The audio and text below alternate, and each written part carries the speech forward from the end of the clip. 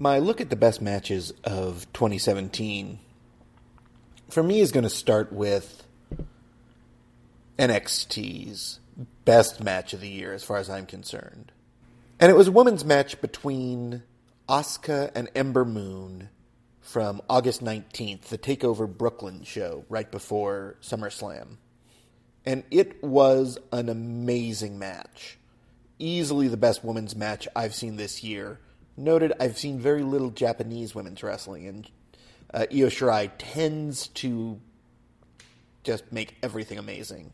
The match was the perfect example of how you take incredible physicality, because these are two of the most physically able wrestlers you will ever see, and then add in it a storyline that makes more sense as their matches progress.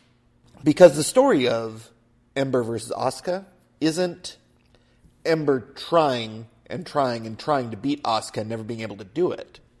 Instead, it is Ember figuring out Asuka and coming closer and closer. And in this case, this is sort of a longer range version of Kenny Omega versus Kazuchika Okada.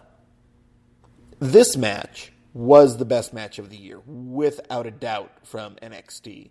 There are two that come a little bit close, but the real power of this match isn't necessarily the hard-hittingness, though it was a hard-hitting, very physical match. It was how every little thing had the perfect timing. How Asuka knows how to lay a kick in, and how Ember knows not only how to sell that kick, but how to incorporate the selling of that kick into her next move's comeback. How the moves not only transition fluidly between each other, but how each one informs the move 3-4 moves down. Everything in this match mattered. And though Meltzer gave it 4.5 stars, I'd go closer to 4 3/4, maybe even 5. And it's one of the matches this year that I think has endless rewatchability. So definitely watch this match. It's a phenomenal example of what is possible right now for NXT to put out.